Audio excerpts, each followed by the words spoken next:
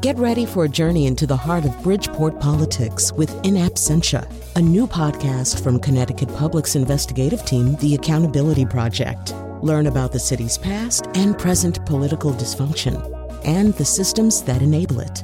Tune in wherever you get your podcasts. Funding provided by Gregory Melville and Susan Fox and Kathleen Bromage. Welcome to Seasoned. I'm Marisol Castro. And I'm Chef Plum. We're getting into the fall spirit this week with a visit to Hogan Cider Mill in Burlington, Connecticut. The mill is off Spielman Highway on 10 beautiful acres. There are multiple barns on the property. One houses the old-timey store, mill, and upstairs tap room. Another is called the Red Barn Bar. The New England School of Golf is also on the property. It's where owner and cider maker Chet Dunlap coaches golfers. Chet owns Hogan Cider Mill with his wife, Teresa Clifford Dunlap. Chet makes the non-alcoholic cider, often called the sweet cider, and Teresa makes the hard cider.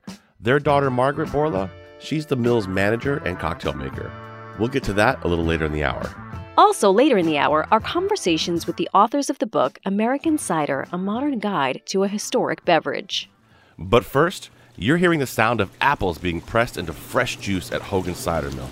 Chet and a first-year cider maker process the apples on a perfect fall Friday morning.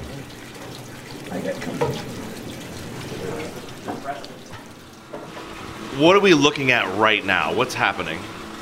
Well, in cider language, we've created a cheese of cider. I don't know where that term came from. A cheese? So a cheese is a full rack of cider here. Okay. So today we'll be making 2 cheeses. We'll be doing this again. So what's happening is the ground apples are going through the press cloth, a glorified cheesecloth, which keeps all the seeds and pulp in, and all that will come out is juice. This process on our press is going to make 90 gallons of cider in about an hour from start to finish. So these apples were crushed up. Went through a grinder, And came down, basically put into an envelope with the cloths, and then a rack upon rack until it's 10 high, and then you're at a full cheese. So you have a 10 high, and these racks are what? They're holding basically 3 bushel of apples. Okay. So they're big, the flat squares with chopped up or crushed up apples wrapped in essentially a cheesecloth. I'm sure it's not a cheesecloth, but which it costs what a cheesecloth costs. And then and then you're pressing down right now. No, it's lifting up. Oh, lifting up. It's lifting up. Okay. Yeah, see, it's like, oh, now I see it. Yep. Yeah, it's like at the gas station, the hydraulic pump is. I guess you're still lifting. pressing though, right? Right. It's going to basically create a ton of pressure against this. And as it squeezes, the amount of juice that's coming out of here is pretty remarkable. It's really flowing now. You guys do this every single day? No, we make unpasteurized cider, and the law in Connecticut is if you make unpasteurized cider, only the manufacturer can sell it. So years ago, we made a lot of wholesale cider for stands and stores, and I mean that we no longer do that. Chet, just for people who don't understand what that means, the difference between pasteurized and unpasteurized. All right, unpasteurized ciders, we took the apples, we ground them up, we squeezed the juice out of them. Pasteurized, either it's heated or treated with UV light. Right.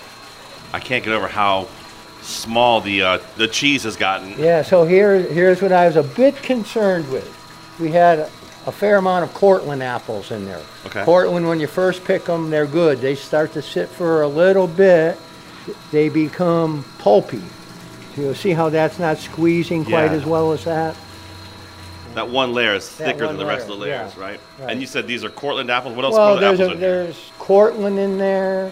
There's McIntosh. There's Gala. And there's McCowan in there right now. And then I think we have one box of a green apple. This press, how long has this press been here? Ooh, in the 40s. Wow. Yeah, in the 40s.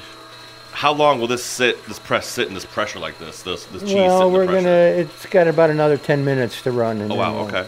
And will you do this more than once a day or just do that 90 We're gallons? going to do it twice today. What we produce is sweet cider for drinking. Buy it, take it home and drink it. And then some of our production is geared towards filling our hard cider tanks. So some days, what we're making today will be for sale in the mill this weekend. Okay. I mean, Chet, the last question I got to ask you. I mean, the cleaning process of this when you guys are done must just be a beast. Takes much longer to clean than to make. Yeah. I'm looking at it, hearing my wife going, look at the mess you're making. Well, to clean and then sterilize after you clean, it's a process. But the end product makes it all worth it. Yep. Yeah, it does. After the pressing process, the juice flows through large tubes through a fine filter to catch any pulp that might have slipped through the cloth. The juice lands in a stainless steel refrigerated tank, which will hold the 200 gallons, 200 gallons of pop that Chet will make and sell between Friday and Sunday. After watching that process, I followed Chet up a very narrow flight of barn stairs to the second floor to see where the process really begins. The room is chock full of apples in crates all over the place. Here, the apples go through a washer where they're spun, cleaned, and then into the grinder they go. So I did the math once. We're so labor intensive. We lift over 160 pounds of apples to create 1 gallon. Wow. Wow. It couldn't be much more labor intensive than we are. Here's the thing. You do your workout by doing it, and then you can drink it because you've already worked out and burned the calories, right? One year I did it myself. Really? Yeah, I would come down and I made it into an Olympic event of how well I could pour. Could I go down those stairs without touching the side? That's so funny. I had countries that didn't even exist participate. East Germany was good at. So we're standing in the room. This is, I guess, directly above the press, right? Yeah. And so there's a machine sort of situation apple here. washer. An apple washer. So they're going to go through a washing process. So spinning at a high rate of speed, there's the wheel that grinds them. Okay. You take a peek in there. Yeah, okay. So and that turns it into glorified applesauce, kind of. 40 pounds. And you just dump one crate of these right onto this washer. Push that one down, dump another, so we send 3 down at a time. It crushes them up, makes that applesauce, and that's what we press. Yeah, grinds them rather than crushes them. Yeah. Is there anything to do with that pulp when it's all done? When I first came here, we had pig farmers. I was about to say, I think pigs would love it. Mr. Finn would drive his truck into what's now our store, back up in there, we'd throw the pulp in there.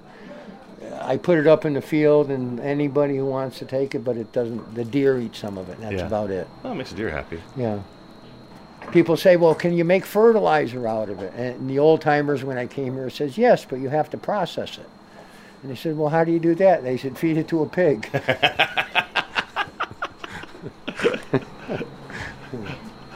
So the apples that we use, Hayward Orchard, 2 miles down the street, they were founded in 1920, I believe. I go to Granville, Mass., a 40-minute ride. Mountaintop Orchard, they were founded in 1914. The Strovich Orchard, they were founded in 1918. So I'm dealing with some people, some orchards that have grown apples for a long time. Any thoughts of growing your own apples ever? We planted 100 trees 2 years ago. Up until that point, we were founded in 1912. There was never an apple tree here. The beginning of the apple business was you had apples. You would bring them here, because I have the records from 1916. You would bring your apples, they would grind them up, and in 1916 it started at 4 cents a gallon, the fee for crushing, and then mid-year they raised it to 5 cents a gallon. Oh. And you would take it home, and mostly making hard cider was how it went. So-and-so brought 120 bushel, we owe them 360 gallons of cider. So they were making a lot of cider. Wow, that's a lot. I did the math once. If I sold as much cider as the Hogan brothers did then, at my prices, I would make $750,000 a year. Yeah, a little bit different business now. Yeah. Huh? Hey, what did they put this cider in? In 1916, what kind of in container 1916 bottles. Okay. When I bought the place, they went to wherever, package store or whatever, and it was in glass bottles. Wow, that's interesting. And they had a washer for it, but mostly back then you came with barrels. They had progressed to bottles when people were taking, but in those days it was barrels. You brought your own barrels and they filled that. Once the first batch of sweet cider was processed, I sat down with Chet, Teresa, and Margaret in the Red Barn Bar to talk about Hogan Cider Mill, past and future. Well, the mill was founded in 1912 by 2 brothers, Morris and Richard Hogan. They made apple cider, they grew strawberries, they basically owned the top of Johnny Cake Mountain by the time they were done. We bought the mill 30 years ago. It was an estate sale at the time. Both Hogan brothers had passed away, The good news was when we bought the mill, we inherited Wendell and Martin, two men who were in their 70s at that time and had a combined 100 years experience working here. I knew nothing. I was a golf professional and became an apprentice cider maker and worked my way up. An apprentice at your own cider mill. How about that? Exactly. So these two gentlemen are the ones who taught you actually the process and how to do this. Taught me the process of making cider. Yeah. And is that like a? I guess it's not rocket science. Yeah, it doesn't seem like it's that hard to figure out, right? I remember when we bought the place, a bad apple was defined as half rotten. We have a new definition now. No rotten. That's so funny. With them teaching you the process of doing this, what did you fall in love with it? Did it become something that you said, listen, I'm going to give up the golf professional thing here and be a professional cider maker now? Or was it the plan to let me learn it and then pay somebody else to run it? Well, golf and cider making kind of dovetailed. Cider making in the fall. My golf business was active in spring and summer and tapered off. I didn't have to give up golf to do cider. It was a great business that had been going forever. So it was to keep it running, and we certainly improved the business in ways. Started to do more products. The hard cider, which Teresa, that was basically her idea, was just a godsend to keeping this business going. I'm not sure we could have survived without hard cider. Wow. Teresa, just talking about hard cider, what was the very first one you made? Just the classic, the basic hard cider. When, as Chet was talking about, we had Wendell Gunn and Martin Sesniak here, and I remember Wendell telling me, when he was telling me what was what, now if somebody comes in and they ask you for the Easter cider, it's in the back. Oh. And I said, does that seem wise?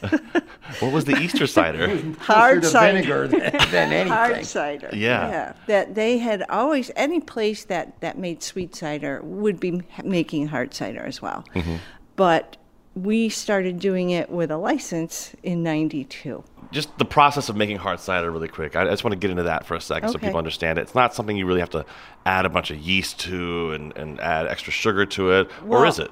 I brought in an advisor, Connecticut wine guy, Wayne Stitzer, to guide me through the process because everybody was telling me how to do it. Every single customer that came in, every single person that came in.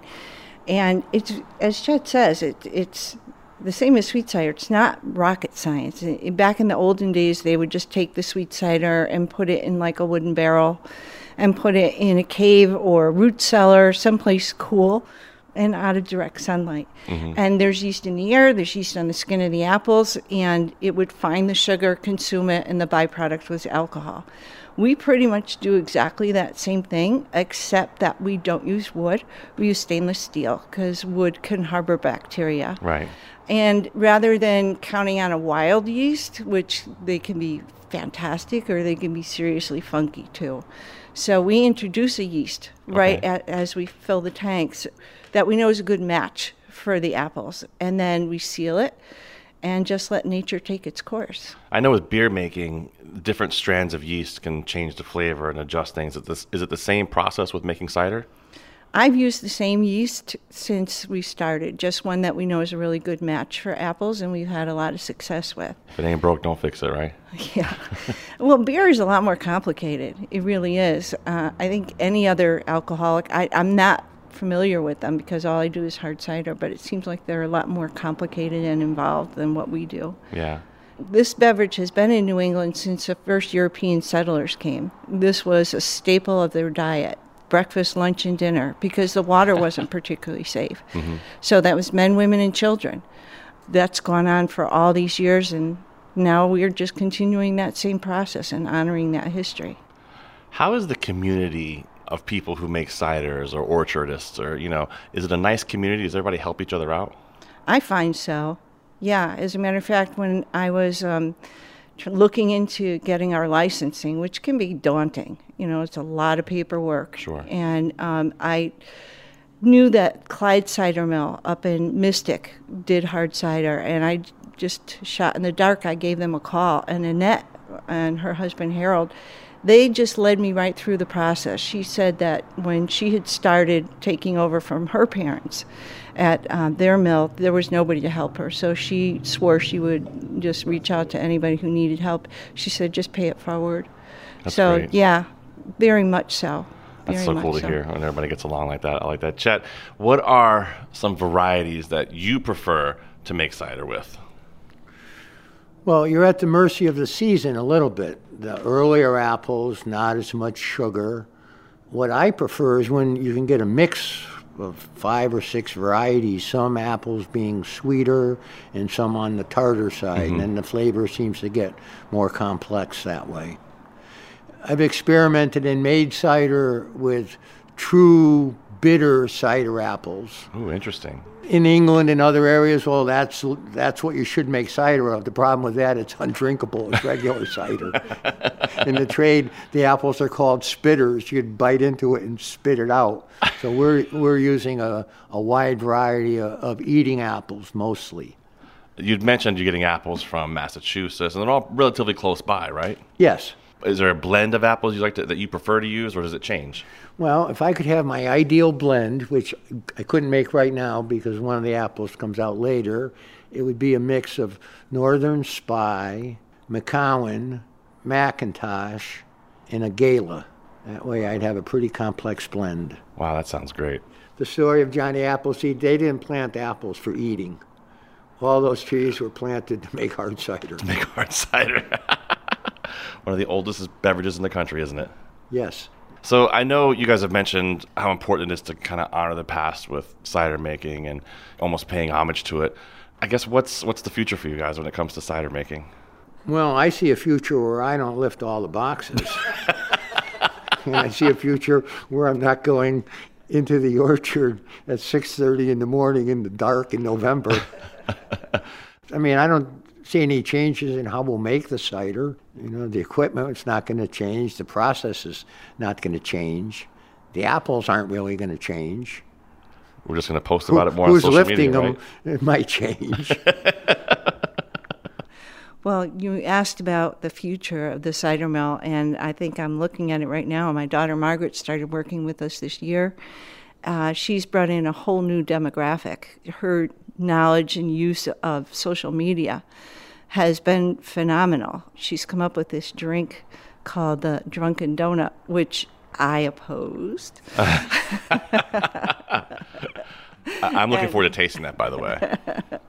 And it's taken off. People are coming from a younger group than we used to have. It's more folks my daughter's age and younger that are coming to experience not just the cider, but the whole atmosphere. Yeah. I mean, I keep coming back to the word history, but every single building that you walk in, it not only looks historic, it feels it. You know, you could just feel almost all the people that have lived here before, worked here before, and this was their life. It definitely does. It's a great Instagram backdrop for the younger generation to come, enjoy the cider, take pictures on our historic property, and who doesn't love hard cider mixed with sweet cider with a donut on top. That's where we've had people driving 2 hours to come get it. So I think the drink kind of speaks for itself with this one. So, Margaret, is that the future moving forward, you think? Is it making different drinks with the cider itself and, kind of focusing more on that Instagram-type generation? Well, what I think is crazy is we've been making cider over 100 years, but it took the drunken donut to get the next generation to come. So I think, we're going to keep evolving. Who has a better job than someone who gets to, make up drinks with cider? Like, I think I'm kind of living the dream right now, I have to say. I love that. I'm about to be living the dream because my job's going to be to taste some of these drinks here in a moment. Think we could take a walk over there? Awesome. Sounds good to me. You just heard Plum's conversation with the family behind Hogan Cider Mill. He's about to taste a boozy cider donut situation, so right about now, I'm wishing I was on this road trip. Later in the hour, we will get schooled in the history of cider with the authors of the book, American Cider. I'm Marisol Castro. And I'm Chef Plum. Coming up after the break, I make Marisol very jealous. You get that first sip and then you bite into that donut and all that boozy goodness that it's holding inside. Challenge accepted. You're listening to Seasoned. We'll be right back.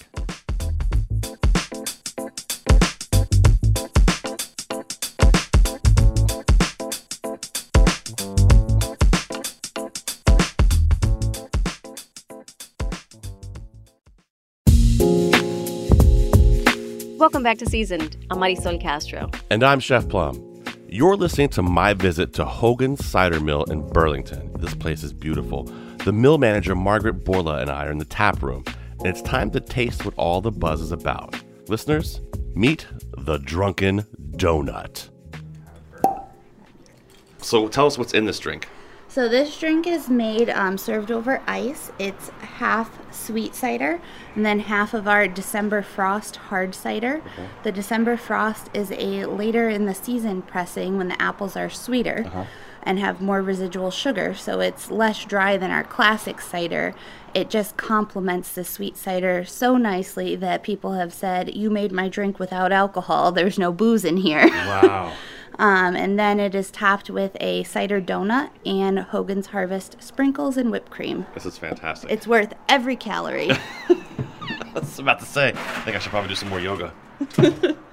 Well, we have had some fitness classes out in our outdoor tap room, so you could always have a drunken donut and do they, as part of the fitness class, they have to balance a drunken donut in their hand throughout the entire class, and then they can drink it when it's over? Well, we let you take a sip every 10 minutes or so. Keep them happy.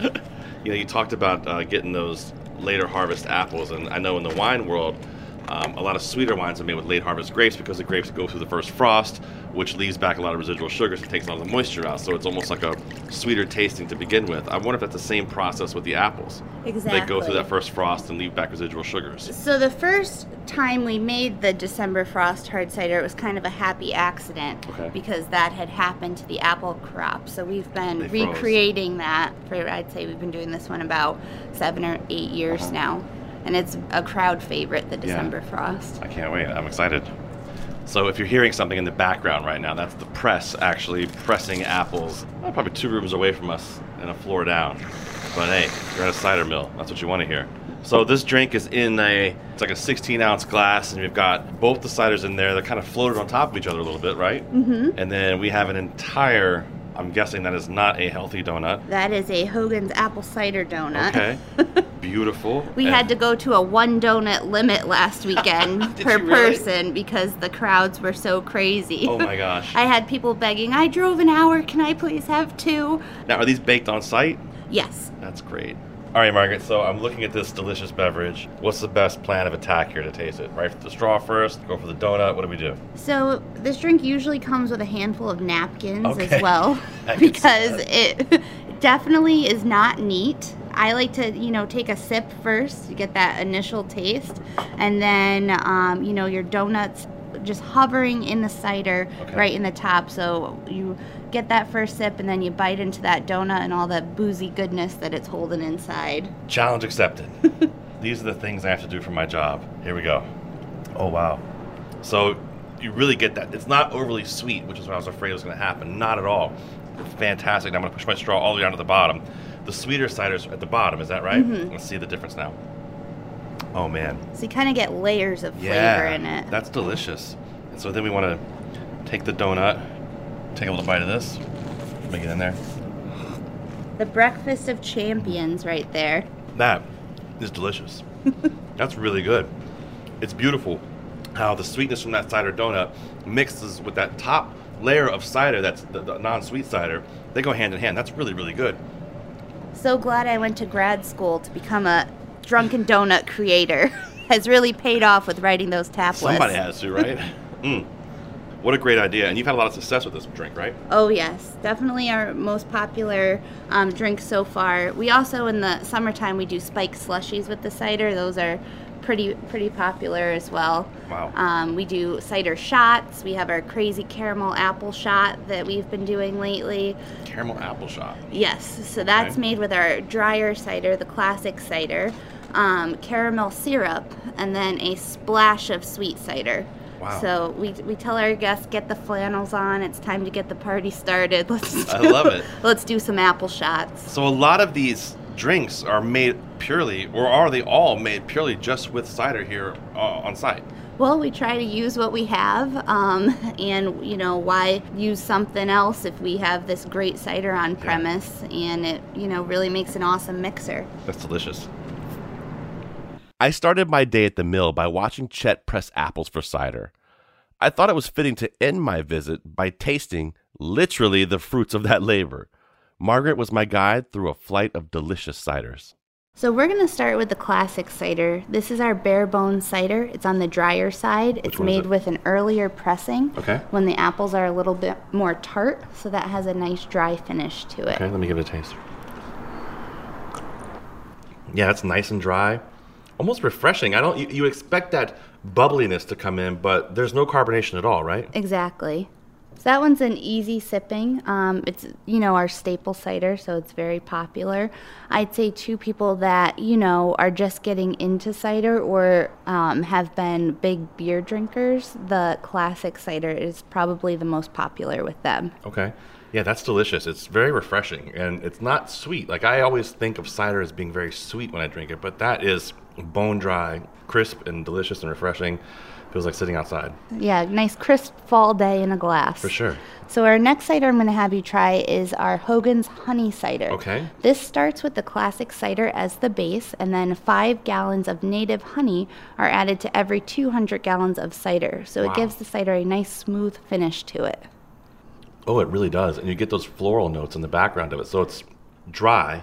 It's not sweet at all. But you get those floral notes from the honey in the background on your palate. That's really nice. I like that one too. Yeah, we describe that as take your taste buds on a mellow trip. I need to go get my flannel shirt. I didn't bring it, and I probably should take my chef coat off and get a flannel shirt and hang out. This is delicious. I could really enjoy this. Flannel or tie-dye, either one. You'll fit in at Hogan's. It all works.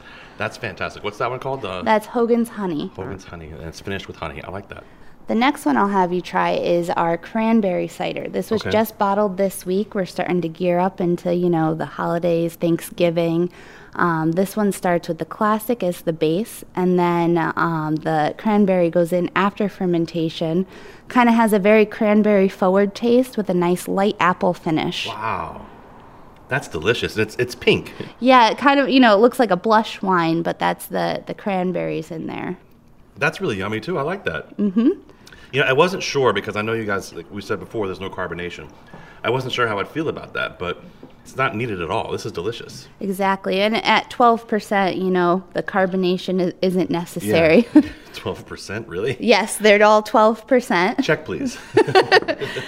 So the last cider I'm going to have you try today, we have, over 15 different varieties that we make. So we have something for everyone. Okay. But this one is my favorite, and it's named after my mother and I because it's 2 ginger cider. And as the redheads in residence at Hogan's, this cider is our special blend. We say double the ginger, double the fun.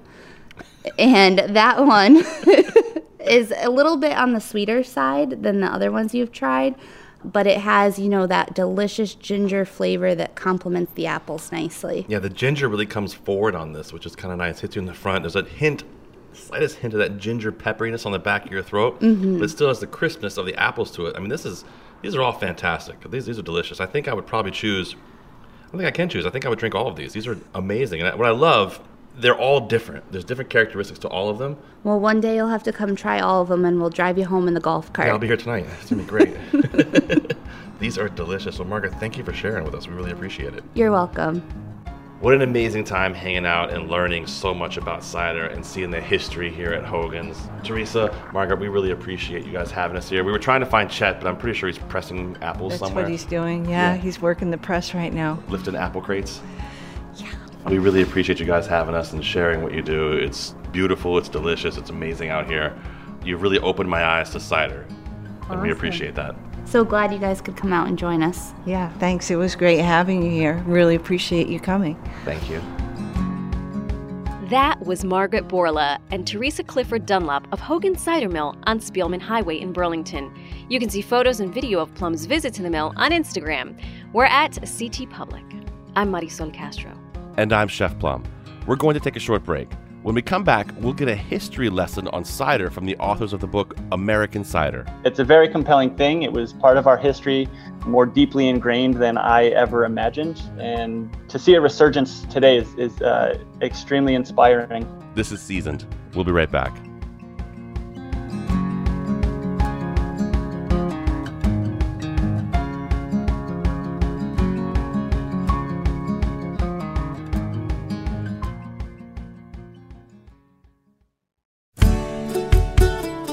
Welcome back to Seasoned. I'm Marisol Castro.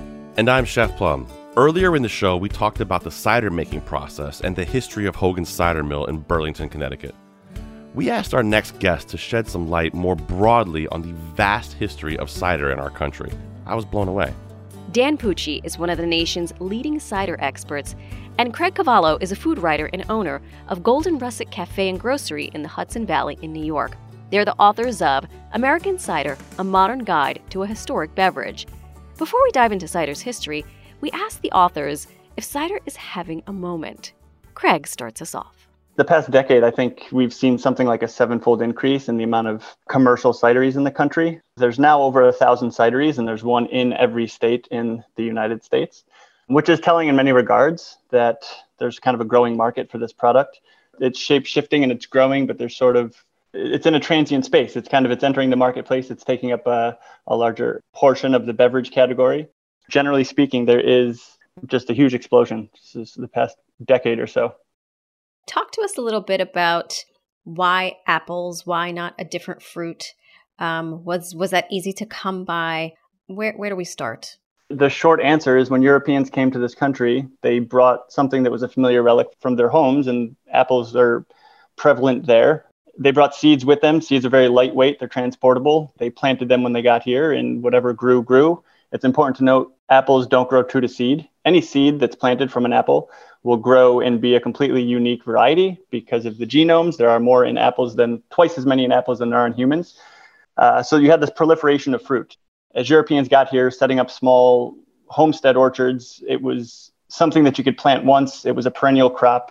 It didn't require much labor because there wasn't labor to be found.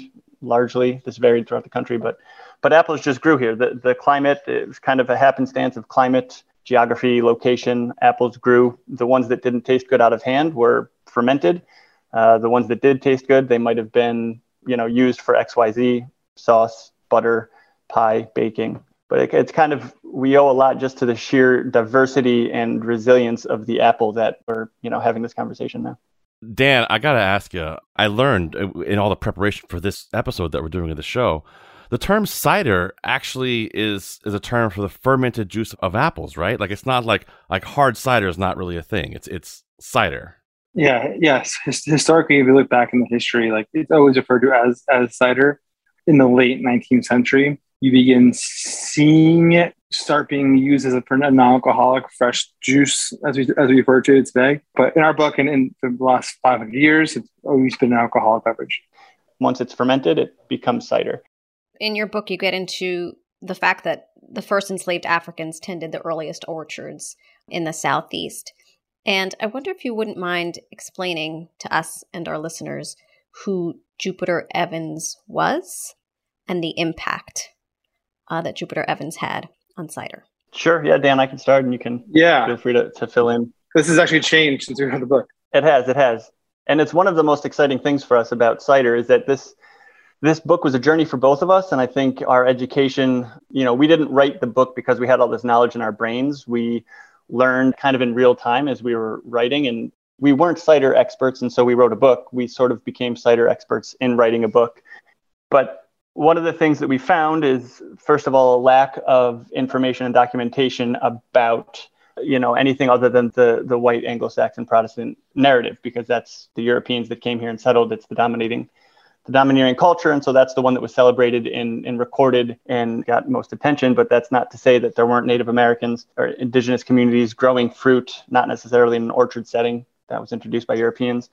But in the case of enslaved Africans in the South, Jupiter Evans being a person who was sort of his name came up, and there's some cideries that have, paid homage to his legacy. But we've since found Darlene Hayes, who lives in Sonoma County, California, does a lot of work for cider and education, and recently wrote an article that celebrates George and Ursula Granger, who were enslaved Africans owned by Thomas Jefferson, bought late 1700s. But there's recorded evidence of Jefferson writing in his journals that he left the work to, as he called him, Great George, through some of the records that Darlene has found and made public in her article that is in Malice, which is a quarterly zine about apples. George Granger is writing about the yield from this amount of fruit, and it just shows his expertise and experience. And it's one in likely a very many situations where enslaved Africans had this knowledge that they were using and fermenting. And of course, the aristocratic, the slave owners may have been taking most of the credit or just sort of neglecting the work that their slaves were doing. Dan, do you want to add to that?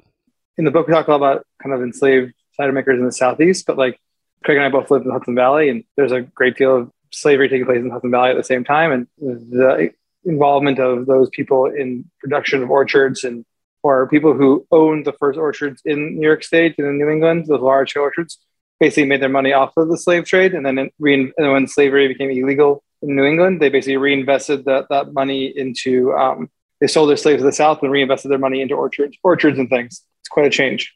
I want to talk a little bit about cider history in New England, but before we get there, in the book you say, while all apples can make cider, some apples excel at it. God, there's 15,000 different varieties of apple. What is it that really makes excellent cider? So I'll tackle this question. So this is Dan. Yeah, there are 15,000 varieties of apples that have been grown in the last 40 years in North America. Not all of them are grown commercially today, but there's a huge diversity there. And over that time period, some apples have been selected by humans for their esteemed cider making qualities, either apples like Hughes Crab or apple varieties like Harrison, which the whole industry of cider around New York, New Jersey was built around, or apple varieties like Kingston Black or Davenet, which are from the UK, that have been imported here.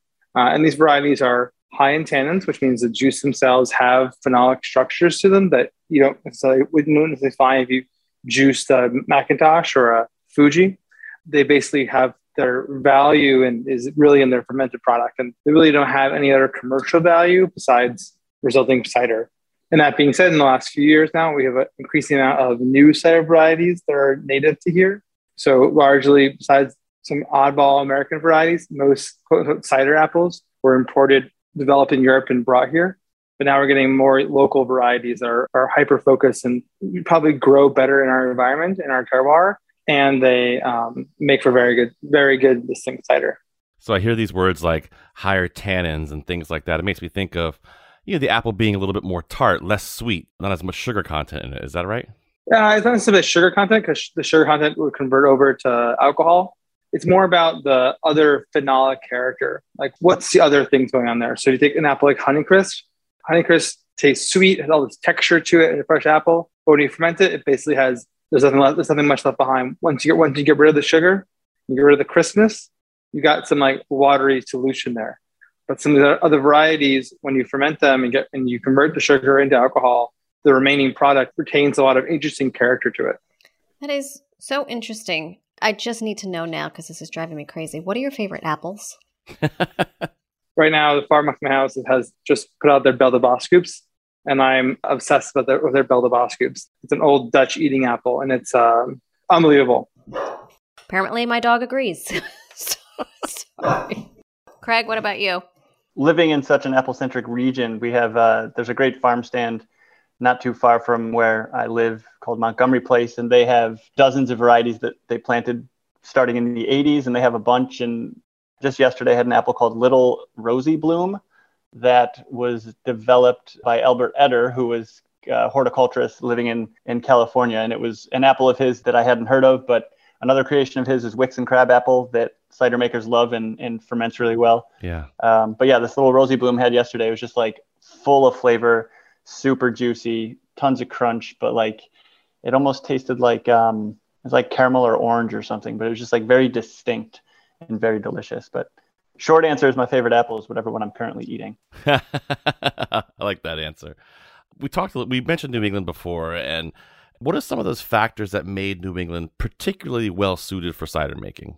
It goes back to, in part, geography and climate. The Connecticut River Valley. New England has three main growing regions. It's the Vermont side of Lake Champlain, Connecticut River Valley, and then the coast. There's kind of, in Maine, and just kind of the coastal plains, you might say, where most of the fruit growing happens. And apples thrive there. And in those three different places, it's different soils, and you get different characters, but they all support a very dynamic orchard and fruit culture.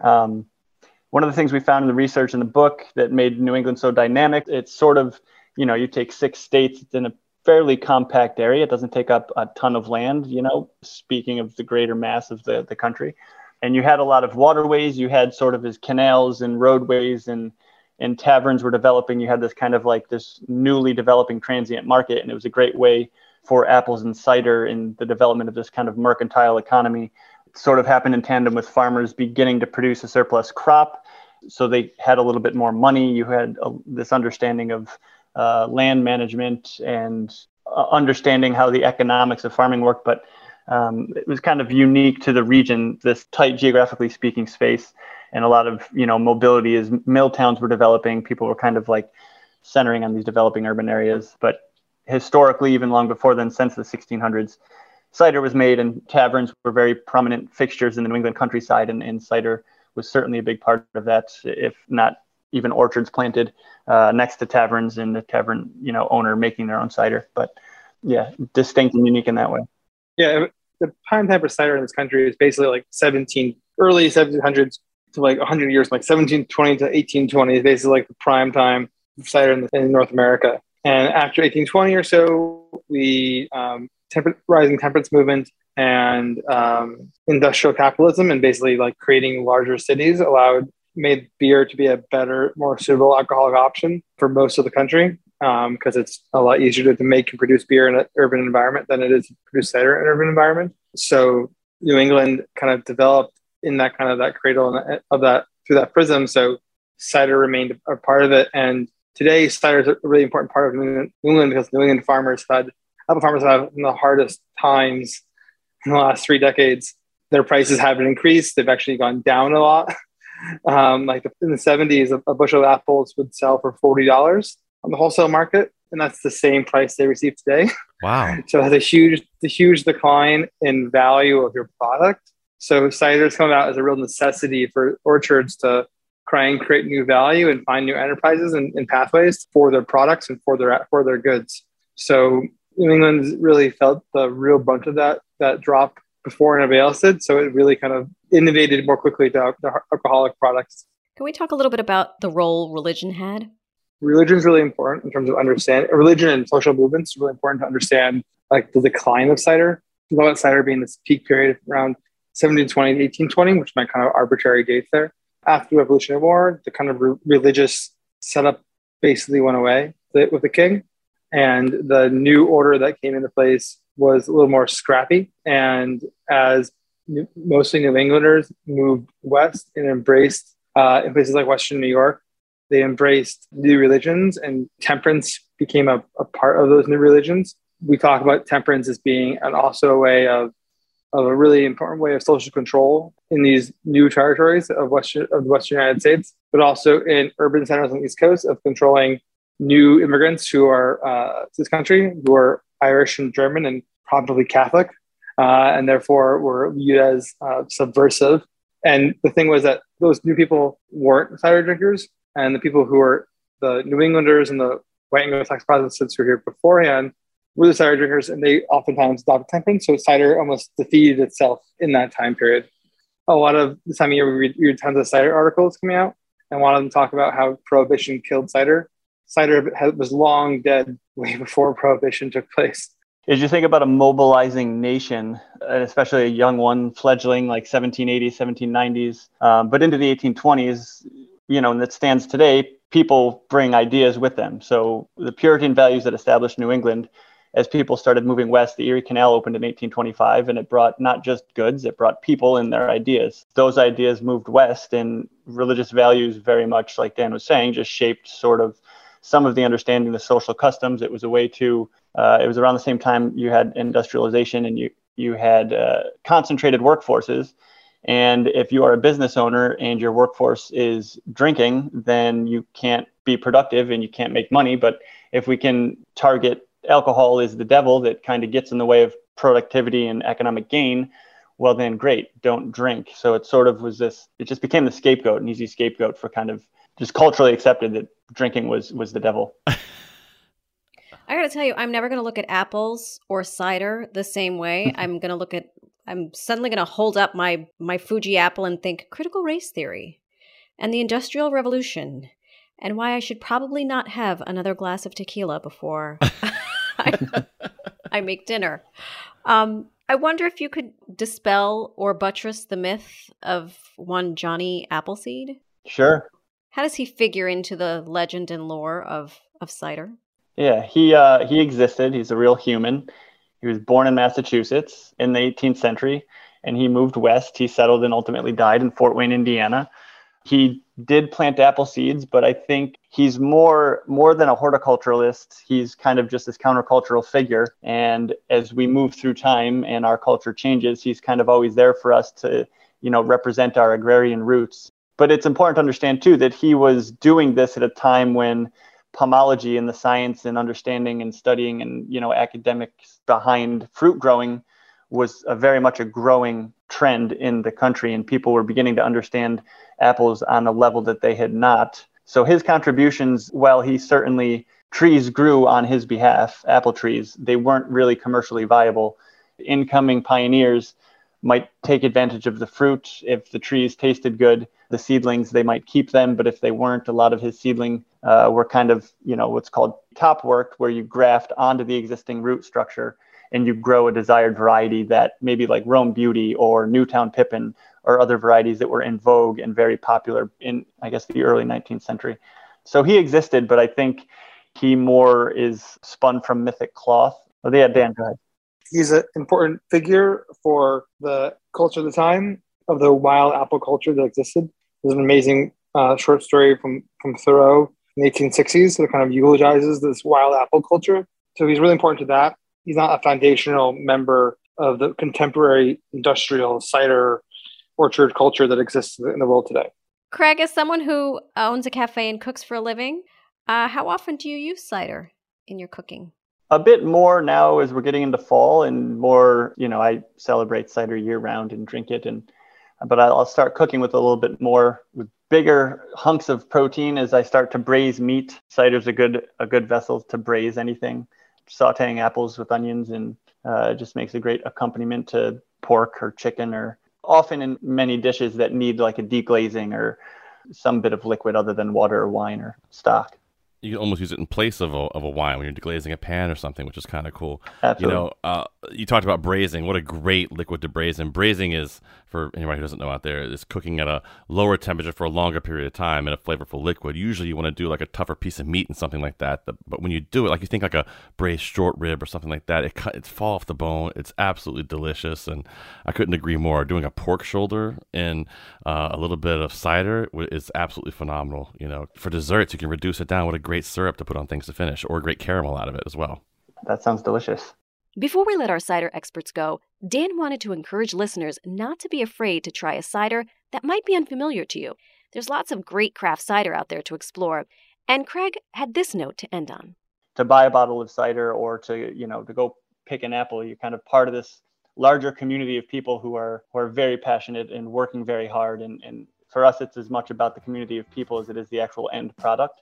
It's a very compelling thing. It was part of our history, more deeply ingrained than I ever imagined. To see a resurgence today is extremely inspiring. And yeah, don't be afraid of anything and read the labels, learn what you're drinking, drink it with friends, drink more of it, and support the people doing the work, making it. That was Craig Cavallo and Dan Pucci. They are the authors of American Cider, A Modern Guide to a Historic Beverage. I'm Marisol Castro. And I'm Chef Plum. Don't forget to check out Ryan Karankine's photos of our trip to Hogan Cider Mill. We're at CT Public on Instagram. And drop by Hogan's this fall for the Drunken Donut. I know I'll be going back for seconds for sure. It was delicious. Season is produced by Robin Doyen-Aiken and Katie Tolarski. Our interns are Abi Levine and Dylan Reyes. Thanks for listening, everybody. See you next week.